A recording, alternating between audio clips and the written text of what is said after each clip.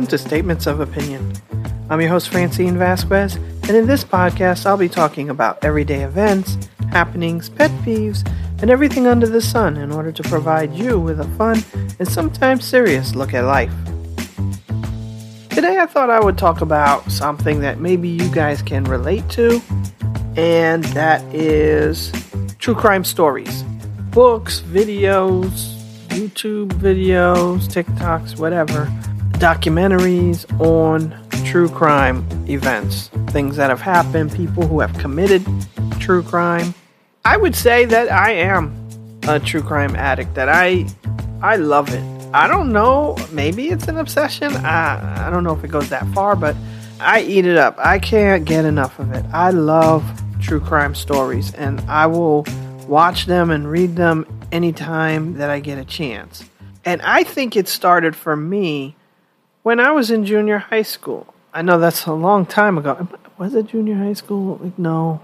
Elementary school, I think. Yeah, I think it started in elementary school because we had a librarian. We used to have lessons in the library, taught by the librarian, about research and things like that. And she had done this whole research on a guy named Caryl Chessman.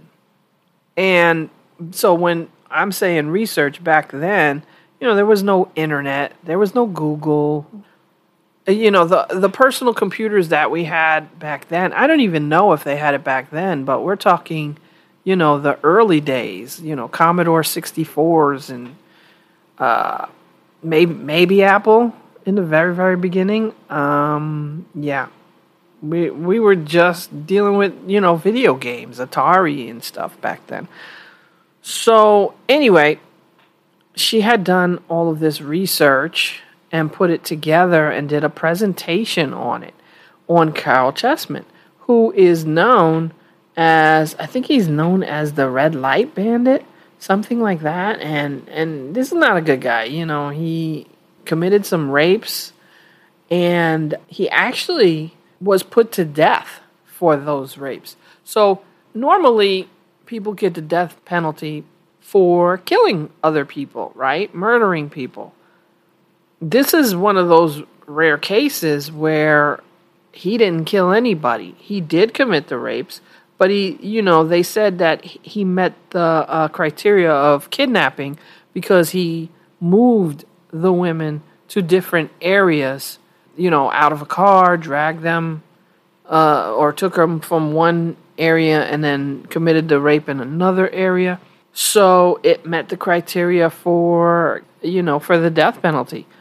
And he did end up being executed, but he spent a long time on death row, a lot of appeals and things like that. And my librarian was arguing that there was evidence to say that he was innocent, that he hadn't committed the crime.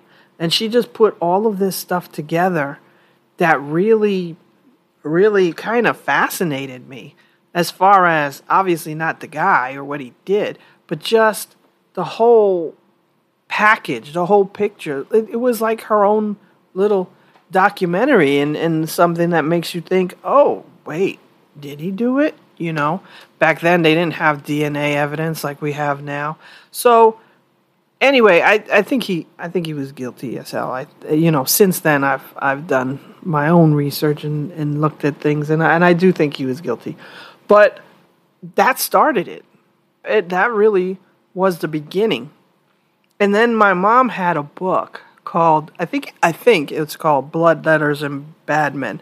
And it's like a huge encyclopedia of criminals. And it had all of these criminals and gangs and things. Like, I think Ma Barker gang is in there and things like that. Gangsters. Caryl Chessman is in there. And a whole bunch of bad people. And it has their name, and then it has a little description about what they did. And I guess everyone in there is convicted or executed or whatever the case is. But it was like true crime heaven. It was amazing. I loved that book. And I think I have it now. I think I kind of borrowed it from my mom. But anyway, that's really where I can remember starting to like that. And then over time, so I would go to the library and I would be looking in the true crime sections, and every time I came across a story that I thought was interesting, I'd pick it up and I'd look at it. And I still do that to this day. I'm not saying that absolutely every single book that's true crime I'm going to read, but I've read a lot of different stories. I was trying to remember some of them, and of course I don't. But the one that I do remember was made into a movie called Boys Don't Cry, and that was the story of Brandon Teena. And this was a person who was murdered because they were basically trans. And this was way before trans was in the popular culture, media, whatever. I know that trans people have been around way longer than that, transgender people. But that brought it to the public eye because that case was a big deal. And I had read the book that the movie was based on, and it's horrible. They basically tortured Brandon Teena, and it was really, really horrible what they did. And I've read some other true crime books, stories where people, there was a story about, I don't remember their names, but there was I think an Air Force cadet and maybe a Naval Academy. So Air Force Academy, Naval Academy, these two people had murdered a rival out of jealousy. Like the girl, she was super jealous of the guy's ex, I think it was. And they end up murdering her, and then they go off to the military academies. And those academies are all about honor and loyalty. Well, first of all, how do you kill somebody anyway? You got to get past that. But then after that, how do you go into the service and go to these academies where it's all about loyalty and honor and not say anything, knowing you murdered somebody? So anyway, they got found out. I don't remember how, and they went to jail. But I remember that story. I read that too. But I also love to watch documentaries about true crime and criminals and things. I've watched some documentaries on, I think it's Richard Kuklinski, who is a prolific murderer. And I think he was a murderer for hire, or maybe he worked for the mob and killed for the mob. But he, they call him the Iceman, and yeah, he was not a good guy at all. But I've also read, I've read or seen documentaries about the mafia and stuff. There's this one documentary on Netflix called The Staircase, where this guy is accused of pushing his wife down the stairs, and he says she fell accidentally and died. I honestly think that documentary has proven that he killed her, but, that's just me personally. Don't sue me. That's just my thought. I don't know. But I recently saw another movie on Netflix. I think it was about Jimmy Savile, who's a real special kind of asshole who was a pedophile. And it didn't get found out. He got away with it his entire life. And even though people had said rumors behind him and something, he got away with it. And he was a big, famous person in the UK. Like huge, and he was a DJ, he was an entertainer, and he did all of these charity things for kids and for people, but really those were just fronts because he was molesting and raping people. I don't think it was specifically children, maybe there were some adults too, but definitely children. And it's horrible. And it's only now after he died that it came to light. And I don't think he died this year. I think it was a few years back. But still, there's stories like that. Just, I don't know why they appeal to me. I am not a serial killer. Just so y'all know, I'm not about to go out there and murder anybody or hurt anybody or do any of the kind of things that I've been watching. I'm not taking notes. I'm not doing that. And I don't think that that's what happens. It makes me wonder why we are so fascinated with true crime, because it's not just me. There's a lot of people. I mean, it's everywhere. There are categories of true crime, and the reason why it's there is because people want to see it.